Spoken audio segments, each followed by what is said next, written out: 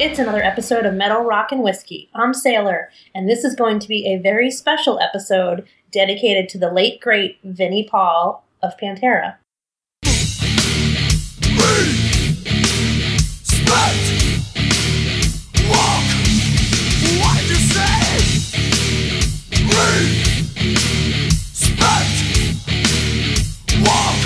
And for the listeners that might be new to this show, we typically compare two albums from one against each other. We discuss, usually argue, and very professionally, debate the merits. And in the end, only one album or artist reigns supreme. But tonight, we will not be doing that.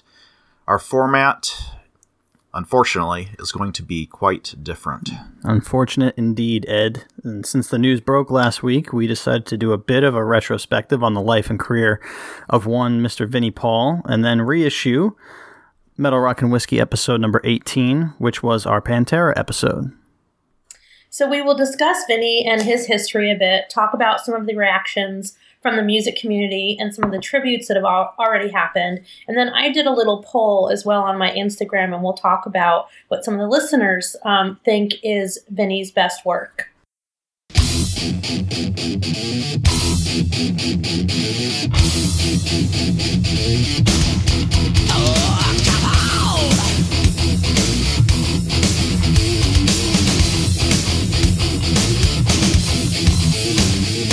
Now, we always drink on this show, as I'm sure most of you know, and tonight is no different in that respect.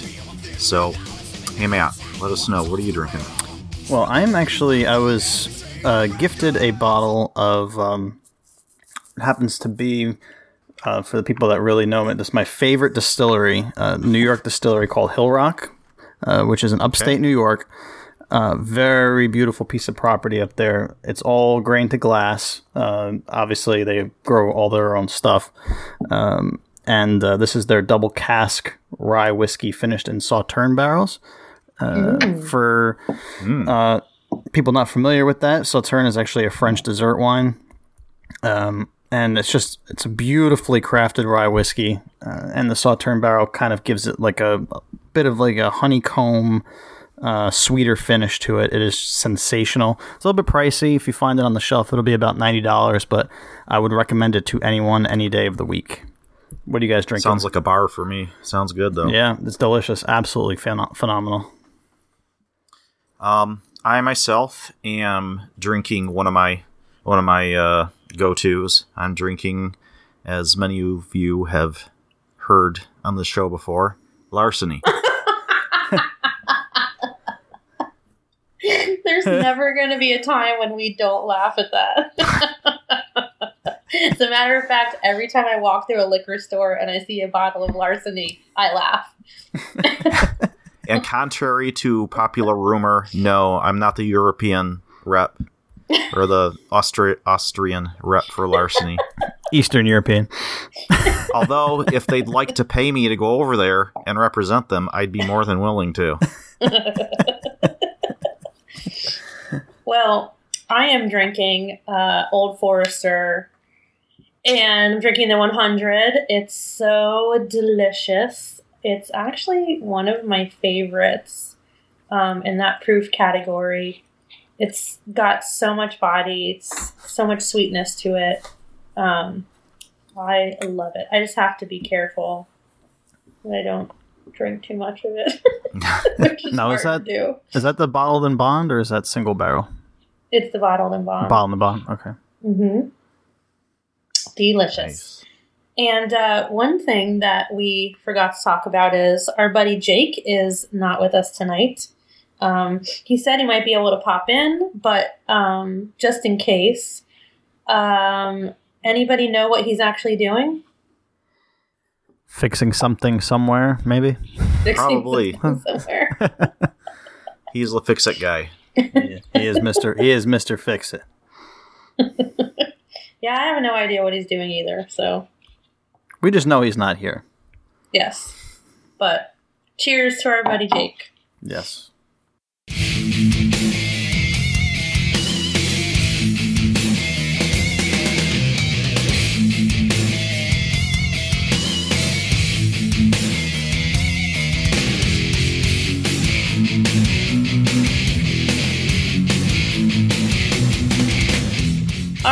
So let's talk a little bit about Vinnie Paul and his life and career. Vincent Paul Abbott was born in Abilene, Texas on March 11th in 1964. His father was actually a country music songwriter and producer. And his brother, known as Dimebag Darrell, was also a musician and his bandmate until Dimebag's death in 2004. Vinnie Paul formed the heavy metal band Pantera in 1981 with Dimebag. And after the end of Pantera in 2001, Paul and Dimebag formed Damageplan. Then in 2006, a few years after his brother's very tragic and untimely death, Paul joined supergroup Hell Yeah.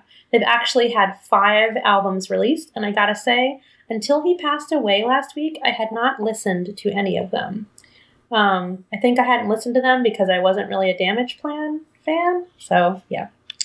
So Paul has said that some of his biggest drumming influences were Peter Criss, Tommy Aldridge, Bill Ward, John Bonham, of course, Alex Van Halen, and Neil Peart.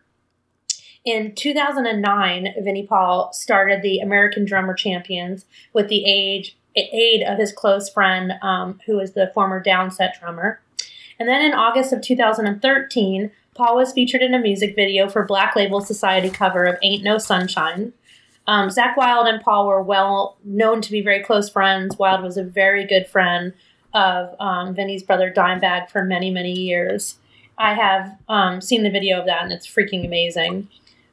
Vinnie's final performance was at the Vinyl at the Hard Rock Hotel and Resort in Las Vegas, just shortly before his passing. And since he's passed, there have been so many tributes from his colleagues in the music community. I started to look them up, and it's just overwhelming how many. Right away, everyone reacted.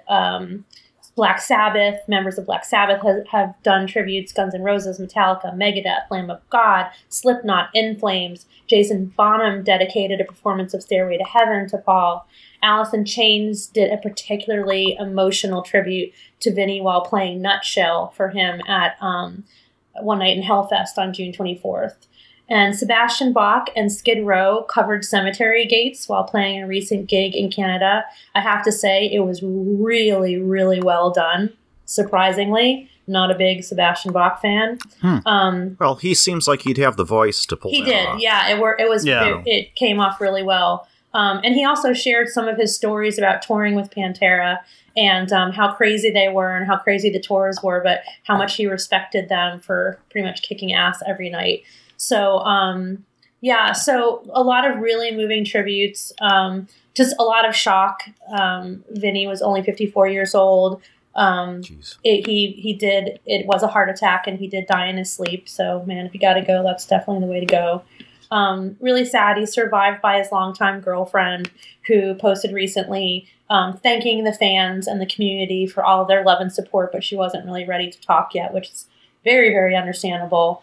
No kidding. But hopefully, him and his brother are together and they're rocking out again. So what do you guys think? What was your reaction when you found out? It's amazing that one of the points of discussion we had on the actual Pantera episode, which is what the listeners will hear after this, was the possibility of a reunion and if it would be a good idea or not. And obviously now that's not. I would think that that's completely off the table because, with both brothers gone, unfortunately. But yeah, it's just heartbreaking. Absolutely heartbreaking. We've dealt with a lot of losses in the rock world over the past 5 years, I would say. There's been a lot. But this one, is near the top of the heap for me, at least. Absolutely. It's just so sad that they both died so young. And obviously Vinnie's death wasn't as tragic and horrific as Dimebag's, but still unexpected and super young. And Phil Anselmo obviously was interviewed talking about it and just saying how, he was just also absolutely in shock and just absolutely devastated. Everybody's reaction to it just pointed to Vinny, just like with Dimebag, being such a good dude, just a really down-to-earth good dude. They were both just, fun, a little crazy, but in a good way, and just very talented as well. My God. And it seems to be unanimous. Usually with personalities in metal and hard rock, you'll get your guys who get all positive reactions from their peers, and you'll have some detractors as well. But you look around and you really you'd have to look really hard to find someone that had a bad thing to say about these guys. Absolutely. Yeah.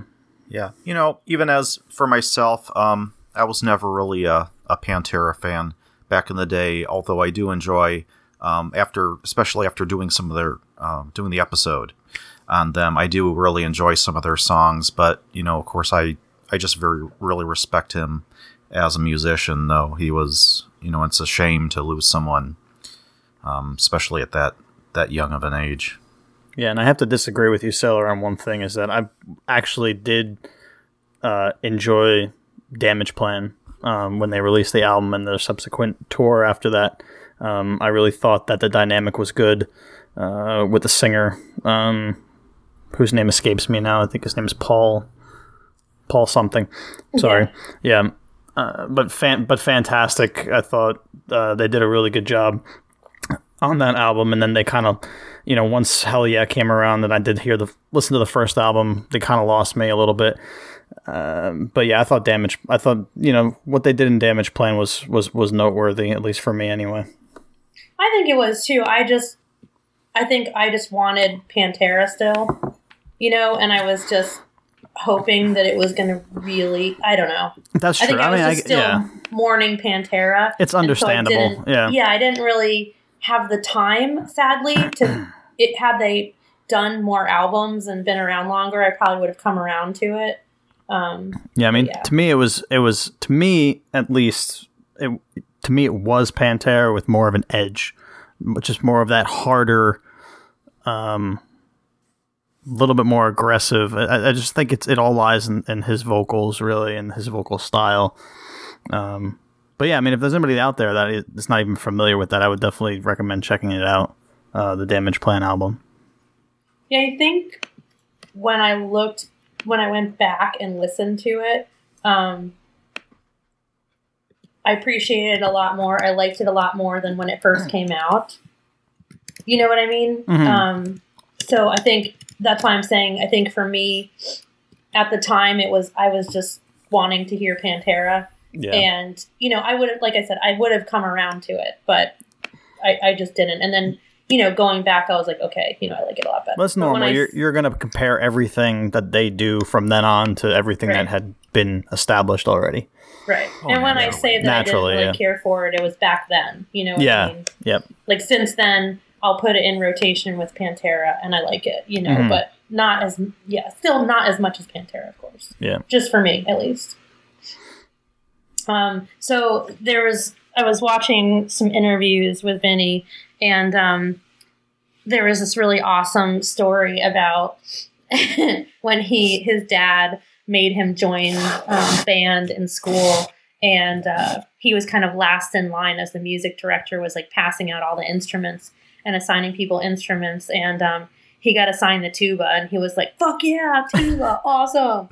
So he goes home and he's like trying to practice it, and of course it's not making the tuba sound yet. It's more like, and his dad comes running out of the other room, and he's, what the hell is that noise? And he's like, look, I'm gonna be a tuba player. And his dad's like, no you're not. Put on your shoes, let's go. They hopped in the car, went down to school, and he told the music director, my son's gonna play the drums. This is just not happening. And apparently within days he's sitting behind a drum set, and he said the minute he first started playing, he was like, oh yeah, this is awesome. And in the interview, he's like, so my dad changed the face of metal. Nice. That was really awesome. That's a good dad right there. I know. Yeah. Thank you. My brother played the tuba, but my dad never. What the fuck are you going to do with the tuba? Like, seriously? And then in another really hilarious interview, which from a very recent interview, he's talking about like how he doesn't party as much anymore. And this kind of reminded me of Lemmy. I find this hilarious. So you guys know, well, I don't know if you do, Ed, but Matt, I'm sure you remember. Like, they were obsessed with Crown Royal. Oh, yeah. Like, and they called it Clown Royal. Yep. They had the Clown Royal guitar, and I think it was Vinny who had the Clown Royal swimming pool. Ridiculous. Yep. So, these, like, you know, I think it was an interview was from like a year ago or something. He's talking about like how he's really serious about, you know, like you can't party too much and you really gotta stick with vodka. You can't do that brown stuff. And I drink a lot of Pedialyte and I make sure I drink water. And it was like, he's talking about it like he's drinking fucking healthy smoothies or something. And this was exactly Lemmy. Yeah. So when they told Lemmy that he was sick and he had to stop drinking or like live a healthier lifestyle, whatever it was, he was like, okay. And he stopped drinking Jack and Coke and switched to vodka and orange juice. And after he passed, his manager, who just, you know, loved him so much, was like, he really literally thought this was healthy for him, that it was going to make him better because he was drinking vodka and orange juice. And I just, cracked me up. Well, the vodka kills all the bad bacteria, right? Sure. Mm-hmm. And the orange juice is just, you know... or Vitamin you drink C. a little Yep. Pedialyte and you're good to go, you know. But it's funny because he was telling this story also about, I don't know if you guys know that he's responsible for denting a Stanley Cup. Oh, Vinnie Paul, right? I did not hear that. Yeah. So the Dallas, what were they called? The Dallas Stars? Oh, and the Dallas Stars one in 99. Yeah. And so they called, because Vinny and Dimebag had written a song for them, like a winning song. And so they're like, oh, cool. If we win this thing, your house better be ready. And Vinny's like, so I went and got 4 cases of Crown Royal. Fucking Crown Royal. And they went to this bar that they always used to go to and then ended up at their house. And he's like, we had every stripper in the whole area at the house. And like, one of the guys was like on the roof or something like that, or on a balcony. And he's like, hey, Vinny, catch this. And he throws the Stanley Cup off like into the pool, but it hits the side. Dink. Puts a chink in it. Oh, man. Hey, off topic as a hockey fan, that trophy has seen more crazy times than every metal hard rocker combined. I can imagine. If that Yes, trophy there are could legendary stories of that. Yeah. Of that trophy. Yeah. But I love how the story begins with, so I went and got 4 cases of Crown Royal. No story can end well when it starts like that. 4 cases of Crown Royal.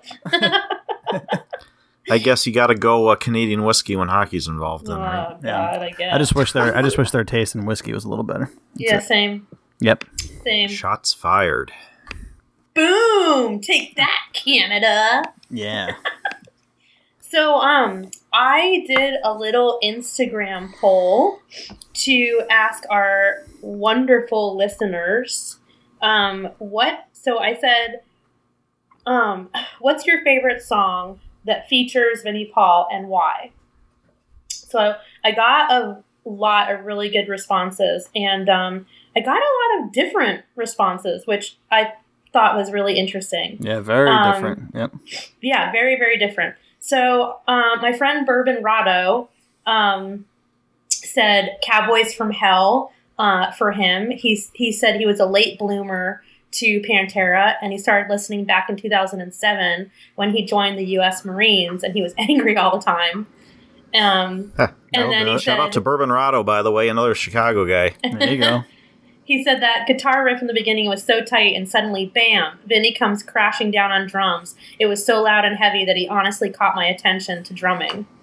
So then my buddy Killjoy for Life said, it's a tough choice, but I'd have to say Slaughtered, one of the first bands to make me realize how badass double bass pedal work could be. And then, let's see, Mesh Boats, my dude, said probably Medicine Man, sick groove, and has that tribal flair. I would have to agree. Vinny definitely had the groove in his drumming. And then my dude Whiskey Fastcore said, my favorite song with Vinny on drums is Becoming. It's an extremely complex song drum-wise, but also the double bass rhythm grooves like a motherfucker. I mean, there are songs that are just as complicated and interesting, but Becoming is the perfect blend of skillful drumming and rhythms.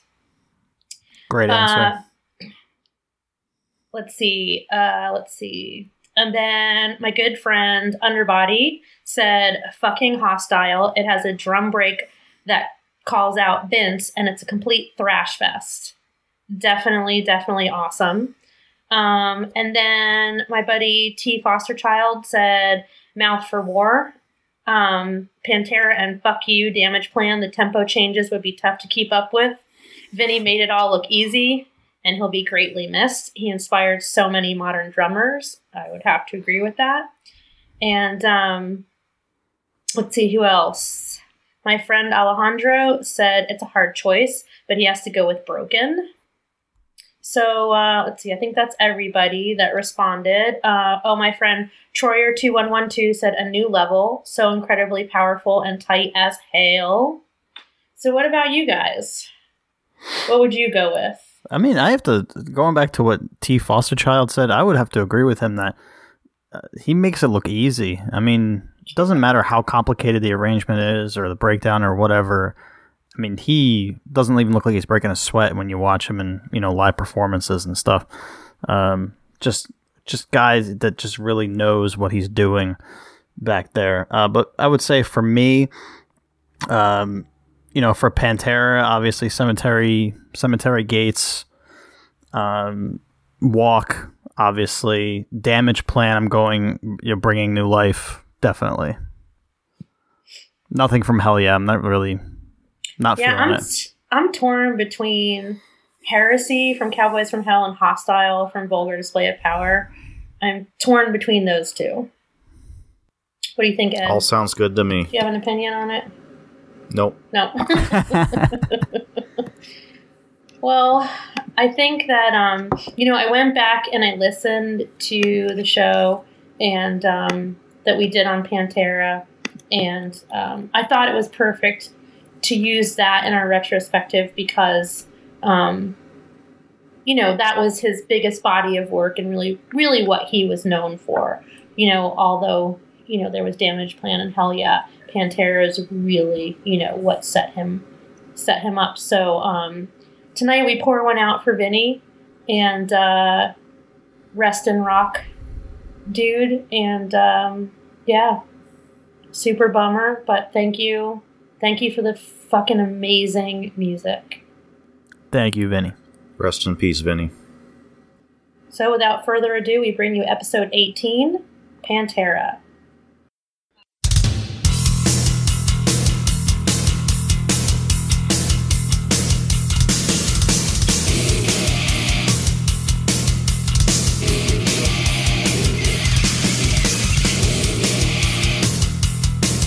So, we're going to talk about Pantera tonight, as Ed mentioned.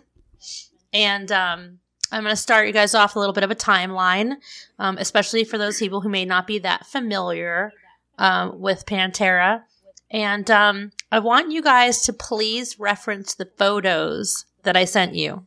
Because everybody, and I'm going to post, listeners, I will post these on our Instagram and in our Facebook group.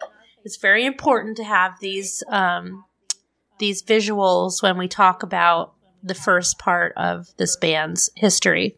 I don't want to look. You have to. I don't want to look. You have to do it. You have to. You just, in particular, let me call out one photo that I want you to pull. In particular, there's a pink background, and it's all of them. There's some growling, like, "Arr! Give me more, babies. That's it. That's how I imagine the photo shoot went. Give me the sexy look, baby. That was a Sex Pantera. Okay, so Pantera was formed in 1981 in Arlington, Texas by the Abbott brothers, drummer Vinnie Paul and Dimebag Darrell, along with lead vocalist Terry Glaze, and then eventually Rex Brown on bass. Pantera was actually a glam metal band originally. So, these are the photos that we are referencing, and they are golden. So bad. So good. I mean, they got the hair going on. They got the eyeliner. They've got the spandex pants. They've got the puckered lips, the pouty lips. Vinny just looks like a Saturday Night Live spoof in these pictures. It really does. It's so good. It's amazing. The perms. Oh my God, the perms. Look at the black and white one. The black and white one. I could imagine Chris Farley doing him. Yeah, in a skit. Him at that point in time. Totally. Oh yes, that would be so good. Jack Black would be Dimebag. You kidding me? So look at you gotta look. I mean, this picture. You mean Diamond? Right here, Diamond. Sorry, that's right. This one, picture right here, where so listeners, when it gets posted, it's Vinny, and he's in a sleeveless cheetah print V-neck tank top with some lace on it, with a purple do-rag tied around his wrist. And lavender, you're right. I mean, he has full on like Delta Burke hair from the 80s. This is designing women right here. Designing women if they were in Jersey. Yeah. I mean, this is bad. He looks like he's a cross-dresser. But look, he does, because I love how the shirt's ripped too. Yeah. It's not like a V-neck; it's ripped, so it's like wild. Rawr. But he's like full-on chest hair, everything. Yeah, Jack. It's like Jack there's like Jack Black could do this. There's like Diamond Dave chest hair, and then there's this. There's this chest hair is the David Lee Roth, the kind you shave. Yeah. Okay, if Jack Black was going to do Diamond, then Zach Galifianakis would be Vinny. Yes.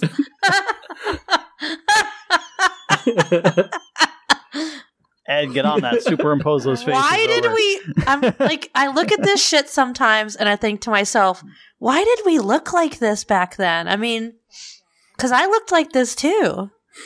I don't know what the hell happened. I don't know. So, okay. So in late 1986, Pantera was looking for a heavier sound. So they replaced Terry Glaze. Apparently they blamed it on him with Phil Anselmo and released the album Power Metal. And that's really when the marked change in their look and music style becomes noticeable. Then, with their fifth studio album, Cowboys from Hell, they went into the groove metal sound, quote unquote. And then in 1992, they released Vulgar Display of Power, and that's when I feel like they were really in a sweet spot with their sound. And I think most fans, when they think of Pantera, will often think of this album in their head. So then in 1994, there's big changes that came for the band. Their next album, Far Beyond Driven, debuted at #1 on the Billboard 200. That was huge. So then we'll fast forward to 1996, and the waters begin to be very troubled for the band. Unfortunately, Anselmo had become a heroin addict, and he was really struggling with his addiction. In fact, that year he almost died of an overdose. At this time, he died and came back, indeed. At this time, they were attempting to record the album, The Great Southern Trendkill, and it was such a mess that they actually had to record separately. So a lot of the band members, the tensions were so high that they couldn't even be in the same room with him. So Anselmo recorded separate from the rest of the band. And the tensions between the band became such a problem that they only released one studio album in the next 7 years, which was Reinventing the Steel in 2001.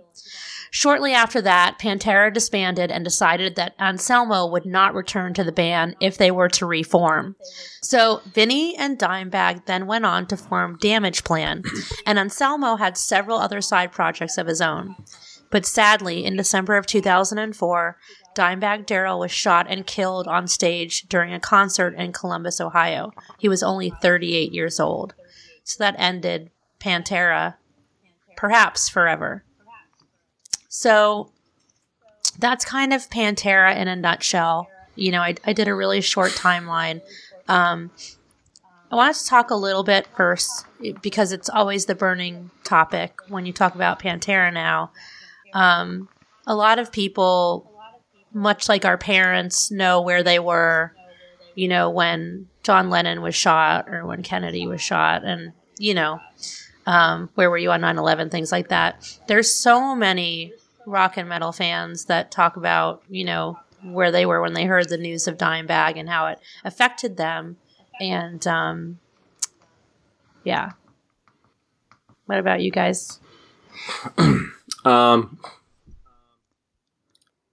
I guess maybe I didn't feel too much for it. I don't tend to get caught up. I appreciate and I love the music that people put forth, and it's always sad when somebody dies too young. But I guess if it's not family or friend, I don't tend to really get that emotionally connected. It certainly was disappointing because from that point for me, they could never do Pantera again.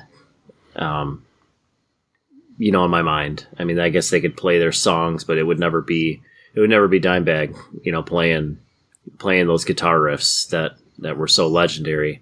So that was a bummer. But at the same time, they were kind of, I don't know, they had already broken up. I wasn't that big of a fan of Damageplan. Whether that was, just because I was irritated that they weren't doing Pantera anymore, and the sound was different. So yeah, I mean, it certainly is. It was unfortunate, but I don't know if I mean, I could tell you exactly like every detail of where I was, who I was with, on 9/11, but if I couldn't tell you where I was when I found out that Dimebag was shot. Yeah, me neither. Remember, I forget when it was. I think it was probably sometime after the fact that I heard about it. And it wasn't until I was actually doing research for this show that I found out, all the details about what had exactly happened. And yeah, it was unfortunate for sure. And like we were talking about before with that guy. What was the band where the guy came up on the stage and got pushed off? Oh, Lamb of God. Lamb of God. Yeah. Yeah. I can totally see why how that could happen after, this incident with Dimebag. So I wasn't really all that much into Pantera just because I didn't hear much of them. I didn't have other friends who was into them, but after listening to them, I probably would have been into them if I had heard them more. But how about you, Matt? Do you remember much about it?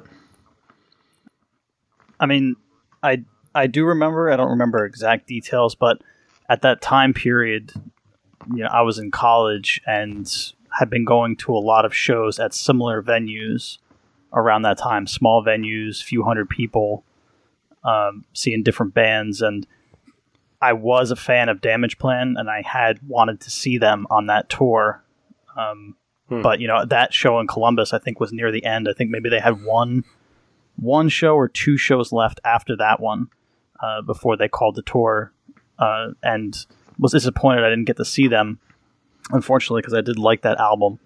And that's the only reason it kind of hit me, was because I was a Pantera fan, but having frequented smaller venues like that and seeing bands very, personally, very close, that's kind of how it hit me, because, it could have been any venue on any night with any band, really.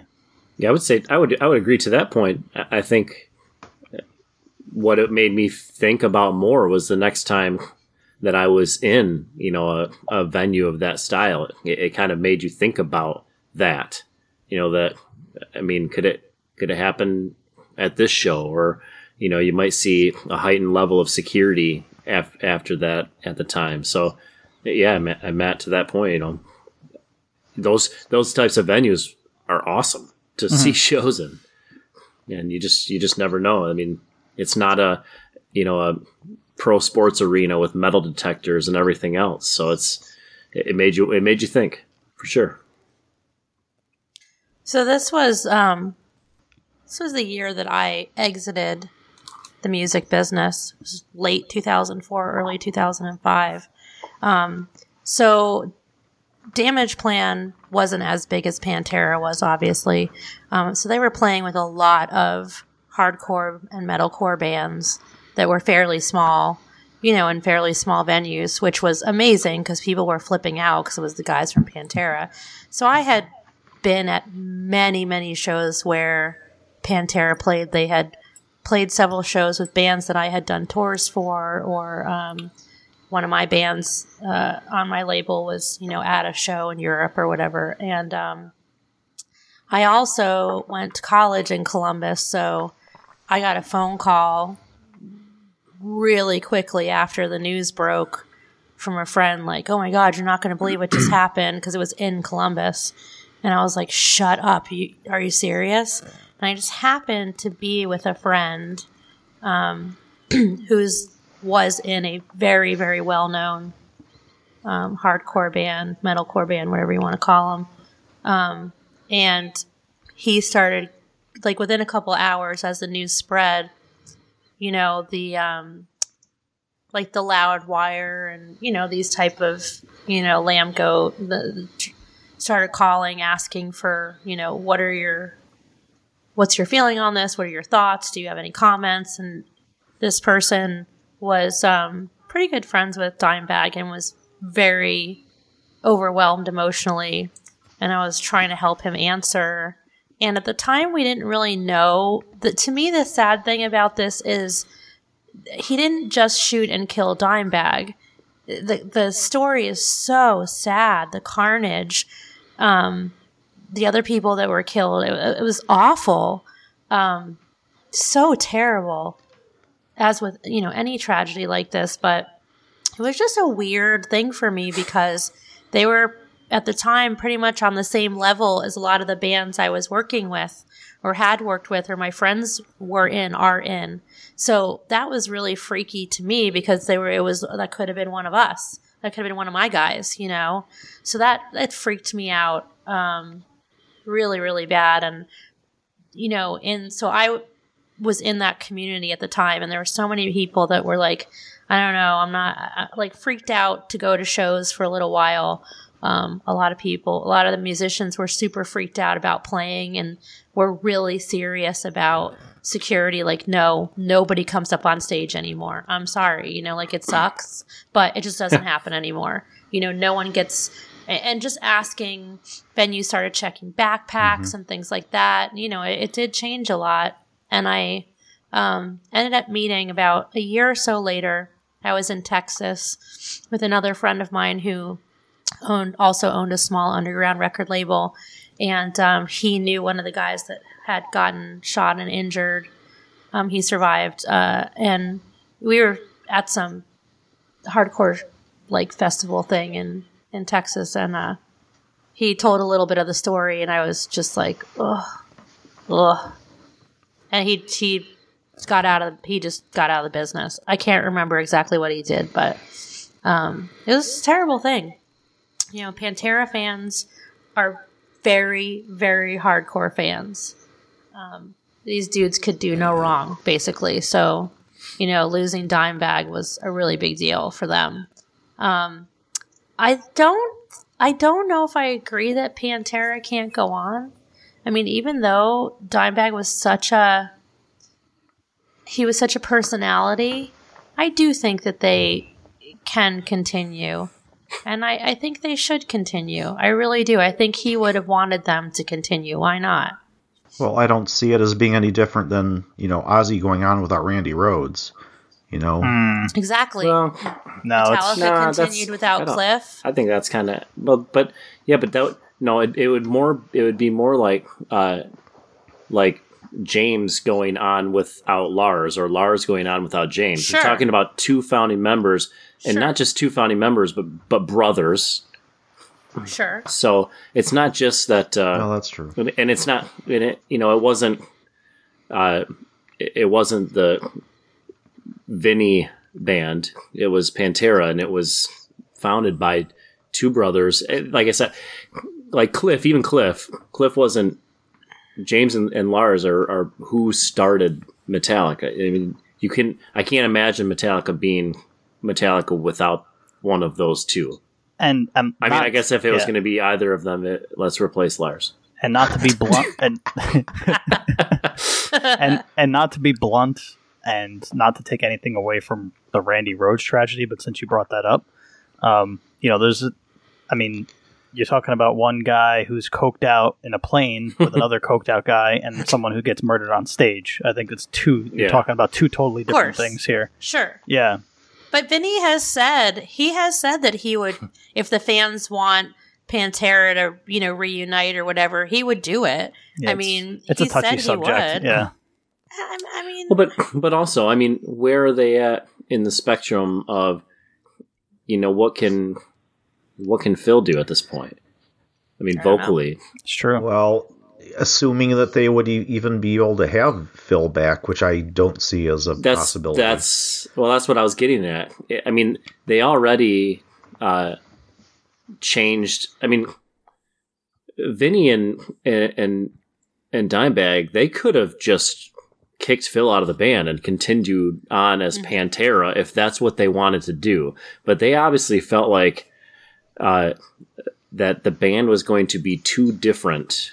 In Sailor, this comes to a point that you've brought up in a previous episodes, that once a band changes their sound to the point where it doesn't sound like that band, that maybe they just should be a different band. And I think that's why they went on with Damage Plan as opposed to just continuing on as Pantera. No, I agree. think they probably felt that way. And I think that I guess at this point it would have to be a choice for Vinny, but I just can't see. I guess it's up to him, and to each their own. If it turns out great, but I don't know. I think that the difference is this, that Pantera has this long history, and then Dimebag dies. In the other situation, they were in the middle of building these bands, and the person dies. Do you know what I'm saying? So, which is more likely for it to continue on as something. Right. At this point, they don't need to bring Pantera back. But they could do. Phil can still sing. He can still do it. I think he's cleaned up his act. He's down, has played recently, I believe.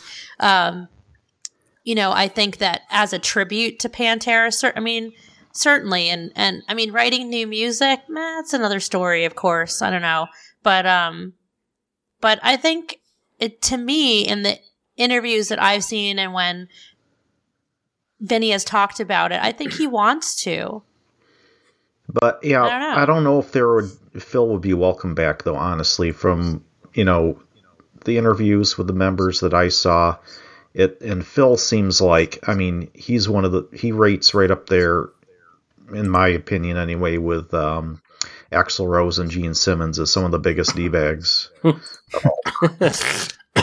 No, the band already has a D-bag. This bag will be the Dimebag Daryl and Douchebag Phil, I guess.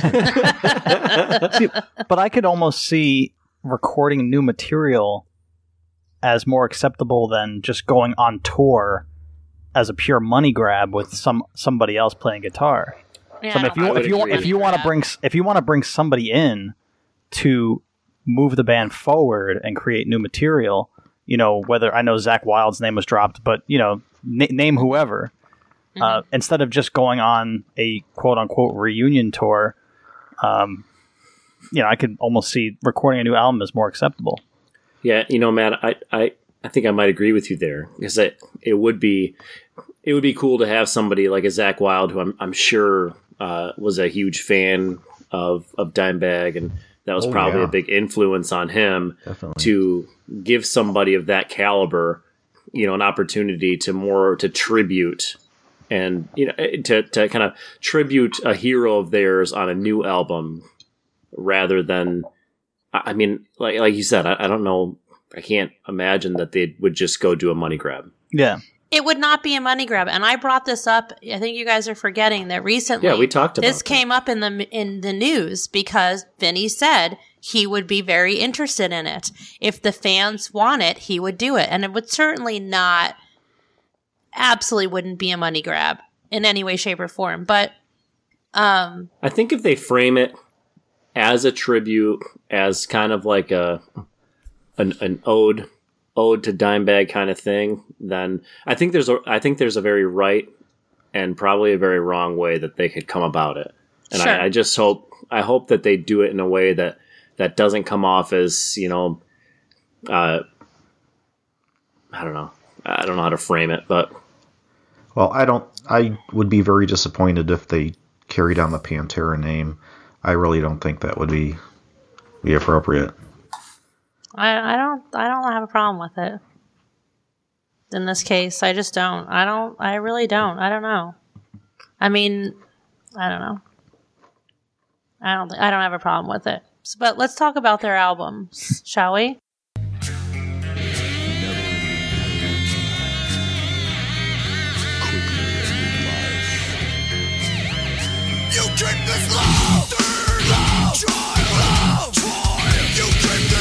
Should we talk about the glam albums, or should we leave those alone? I'm starting to think we should have made this like a 2-parter.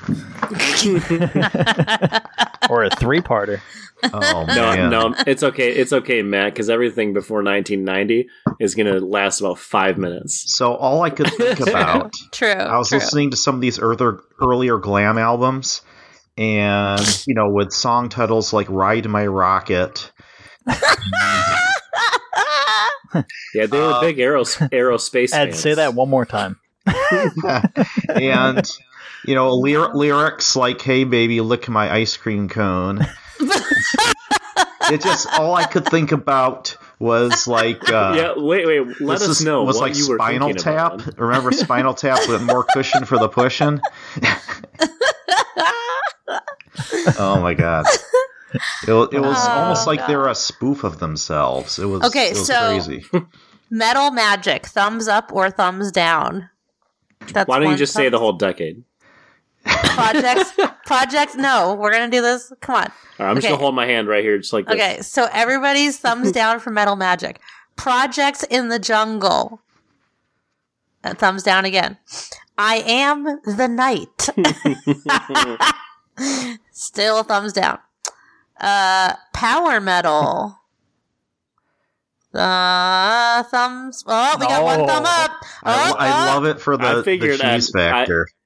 I figured Ed might like that one. Plus, it plays right into the wheelhouse of my my listening habits at the time when I was in high school. See, I am right there with you, Ed. I'm not listening to it now because I seriously like it, but I did like it back then. Oh, yeah. All right, in defense, though, can we say that if hate glam metal, I just don't like it. If this was not linked, like say we worked backwards, and this was not in any way linked to Pantera, and it was just a glam metal 80s band, forget the name. I don't like it. Band X, Y, and Z. Could it be at least acceptable for what it is? Not to me. I don't like that style. Totally. I used to listen to Rat. I loved rocking out to Rat back in the day. The fact that we know who was playing and what they became later on, I think. It totally changed. Yeah. That's the problem. But if you take power metal on its own of the time, does it age well? No. I'm not even going to pretend like it ages well. No, of course not. But for of the time, it was a good album. If for a glam band in '88, I liked it. Is why it holds up. It holds up in the time frame. It's just not a genre that I particularly like. I didn't care for it in the '80s, and I still don't really care for it now. It's not. I mean, I can listen to it. It's not bad. I mean, there's certainly worse music out there, but if I have a choice to listen to something else, I certainly will. I mean, all the quote-unquote expert reviews I read of those first 4 albums was that there was a progression amongst those first 4 albums toward what they became. There is no progression at all. No, you can actually. No, there's 4, and then there's a sharp line, and then there's Cowboys. No, I listened to them. I listened to them in order over the last week, and I will tell you that musically, I mean, the albums didn't get better as far as they don't sound any better. They're bad albums, but you can tell from a talent standpoint that practice that I can those hear the hundreds of progression hours in of that. practice, I can. Thank you. Yes. they're getting better. Yeah. Vinny's They're timing. getting built. Vinny's timing. The albums don't get better. Vinny is probably the one that improved the most. Like his timing in the first album was bad. Well, and the one thing he I was noted, like flipping. He was flipping beats all over the place. yeah, and the one thing I noted is that from the beginning, from Metal Magic, Daryl is as good on that first album as he is on the last album. Yeah. He is. I mean, the whole time. it's almost out of place how good he is on those first 4 albums with the rest of the band, because you can see the talent is there. Yeah, I mean that you could hear them progress, but the albums didn't get better for sure. So okay, so power metal we're 50-50. 2 thumbs down, 2 thumbs up. Cowboys from Hell. How many thumbs can I put up? Here's my You can foot. only put up one Here's my thumb. foot. My big 2 feet. toes are up, pointing up. Cowboys from Hell was a transitional album. Yeah, oh, that's for sure. Yeah. Yeah, I mean, because I could see... To say the least. There was the sharpest transition between power metal and Cowboys from Hell, but from Cowboys from Hell, it was actually a nice, granted, a fairly sharp, but you could still hear a little bit of their old sound in the vocals and stuff. It still was in there a bit. It wasn't very obvious, but it wasn't completely gone. I think I get what you're saying, because then when you go into Vulgar, it's Totally a different. lot more intense. Yeah. It's a lot Totally more different. intense. Yeah. No, I like Cowboys from Hell as well. The song Cemetery Gates, you can definitely such a great hear. song. Great song. You can definitely hear some of their old style still just hanging on a bit in there, in the vocals, in parts. But, yeah, once they get beyond that, it's just... Awesome. They leave everything. Everything from their past is left behind. Thank God. Leave it there, walk away, and let it burn. So we have everybody agrees on Cowboys from Hell. That's a all the way thumbs up. Yes. Vulgar display of power. Oh. Thumbs up. I mean, 2 thumbs up for me when definitely. Huge. This, like I said in the timeline, this is what I think everybody thinks of. This is the album everybody sees in their mind, right? When and you one of the think coolest Pantera. album covers. One of the coolest. It is a cool album covers cover. ever. Yeah. I love that. Yeah. I mean, there's like some of the songs on this album are, Walk is. That's one of their best. Walk was my ring. My opinion. Back when having your music ringtone was cool. Hey, I Walk have was a music Walk was my ringtone forever, for like 2 years. Oh wait, you skipped over an album there. That's a great hockey Sailor, song. I think. What did I skip yeah. over? Far Beyond Driven. Oh shit, that's right. Sorry. You know why? Because I don't really care about that album. I love that album. Sorry. Gloves are off. No, I mean it's That was all right.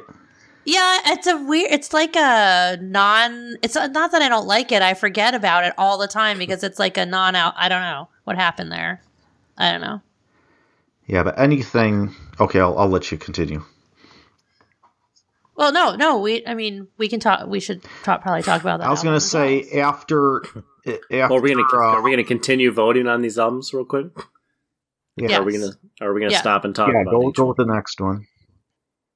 So, no, Far Beyond Driven is after Vulgar Display of Power. Yeah.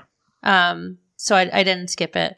Then there's so then how do we vote on Far Beyond Driven? 2 thumbs up. I'm a side thumb. I'll one side thumb. Me too. Oh. Okay, but that means it's 3 thumbs, so it's fine. Then there's the Great Southern Trendkill. Still 2 thumbs. Oh, they lost me after that one. Oh, They totally Matt's a lost thumbs me. down. I like that album. No, the vocals get way too growly at that point for me. Oh, see, you don't like that growly shit, Matt. Matt, you don't like that album, really? Okay. It's a little too southern for me. Oh, see, I grew Put up it that way. Yeah. I grew up It on was like southern that was a rock, so thing I love. in That was something moment. I really love about that album. I liked it too. Okay, then there's Reinventing the Steel. I'm only one thumb up for that one. I'm a thumbs down on that one. Sorry. You could tell the band was done. Same story as the previous album. Yeah, probably a little bit too much drug reference for me as far as where Phil was in his life. I felt like I don't know. At times, I feel like the album was forced. Like it was. They were. That's the thing. Yeah. They were done. I could tell that they were. The chemistry was lost, and it wasn't working anymore. I would say on the spectrum of in 2000. I mean this album came out. I'm trying to remember if it came out during my senior year or right after in high school, because I graduated in 2000, and but there wasn't a ton of great albums that came out in that same genre that year. Like similar, there wasn't a lot of albums to compare it to that year. So it was still in that spectrum, it was a good album that year. But in the overall discography for Pantera, it's not one of their best. What year was that again? Was that 2000 or 2001? 2000. I was just trying to. It seemed like it came out like summer of 2000. It seemed like it came out right after I graduated. I think so. So, I'm writing up the tally, so you guys discuss while I do this. Here's your topic. Discuss. Oh, here's a little bit of trivia. It's like butter. Whose guitar is Dimebag Darrell buried with? Eddie Van Halen. Oh, there you go. Yeah, his guitar from the Van Halen 2 album. I miss our trivia segments. Ugh, I don't. So, how did Dimebag? Wasn't his first guitar, but it was his second guitar, but first like really amazing guitar. How did he get it? At the guitar store. No, he won a pie eating contest. Ooh, interesting. Nice. I shit you not. You gotta Google it. I'd never heard that story. He won 2 years in a row, and when he won the second one, they were like, "Please don't come back because you keep winning these."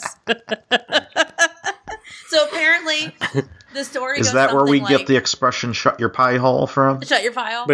But the real truth is that Vinny actually won the pie eating contest for him, pretending to be him. I'm sorry, Vinny. I'm not fat shaming you. So he just seeing that picture of him from the '80s just scarred my brain for the whole night. Oh man! So apparently, you had to submit a tape of you playing guitar, which he did. So he was one of 150 or whatever, and then you move on to the next round, and it's a pie eating contest. What the fuck that has to do with playing guitar? I don't know. So Texas. He won 2 years in a row. But the poor thing sold the guitars. Only in Texas. He needed He must the money. have really wanted that guitar. Yeah. So okay. So this is how I've been drinking, so I might have fucked this up.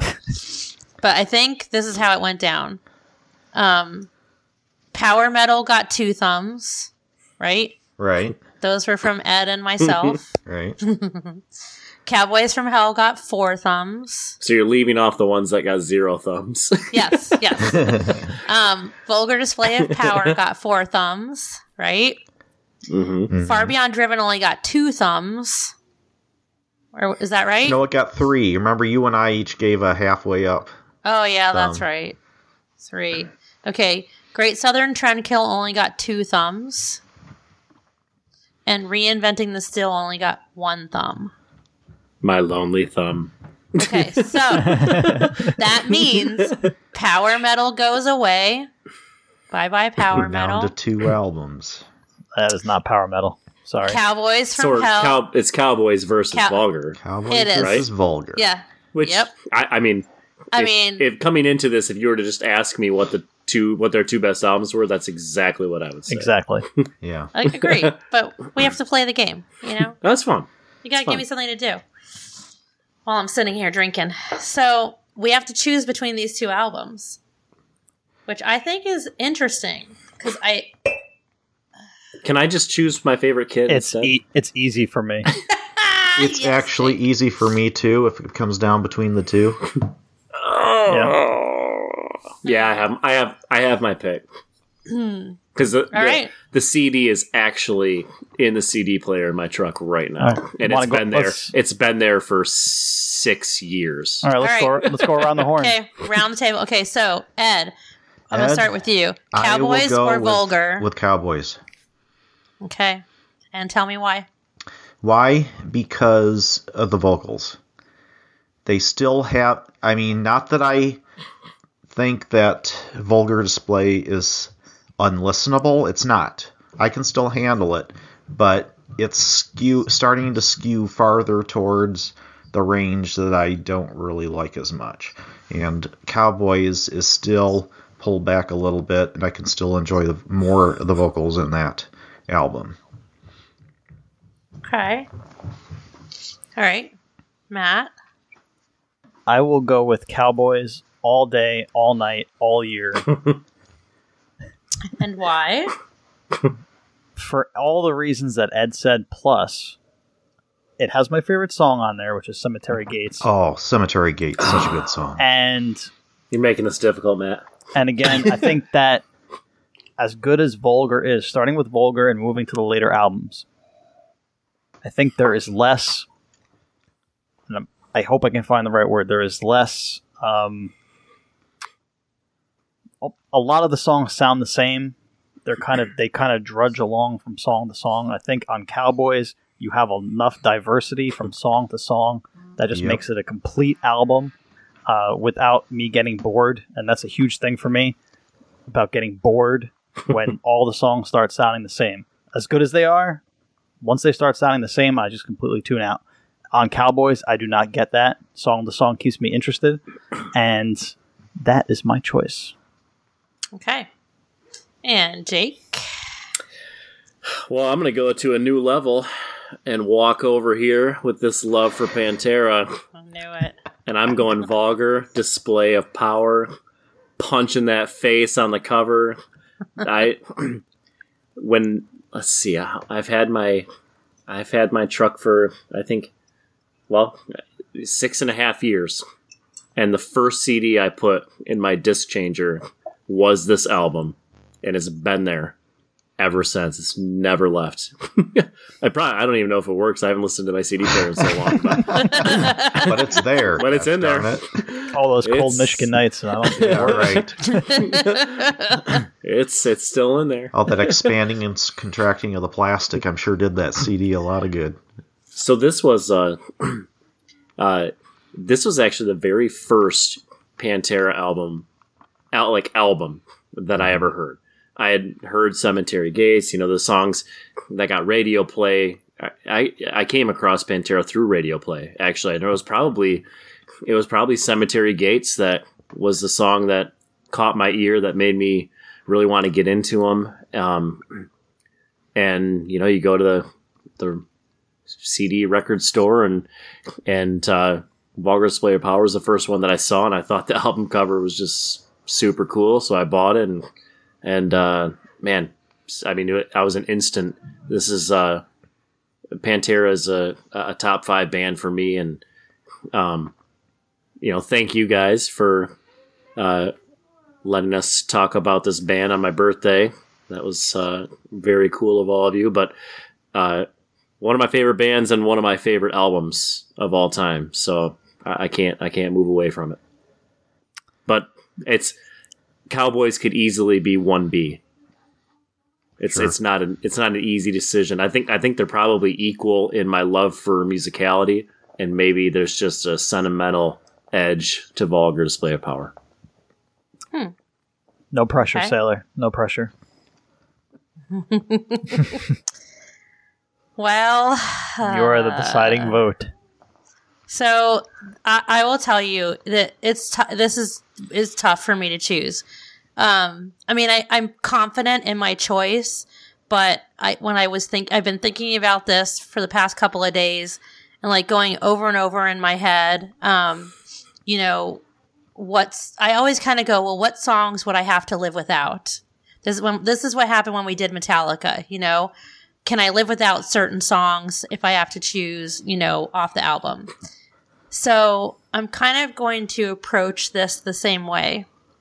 Can I live without a lot of songs from Vulgar Display of Power? Yes. Would it be difficult to live without Walk and Mouth for War? Yes.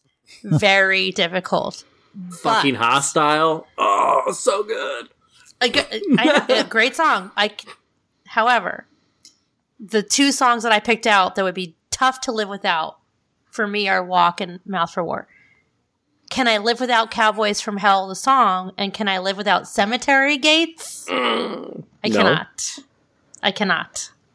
So I have to go with Cowboys from Hell. Hey.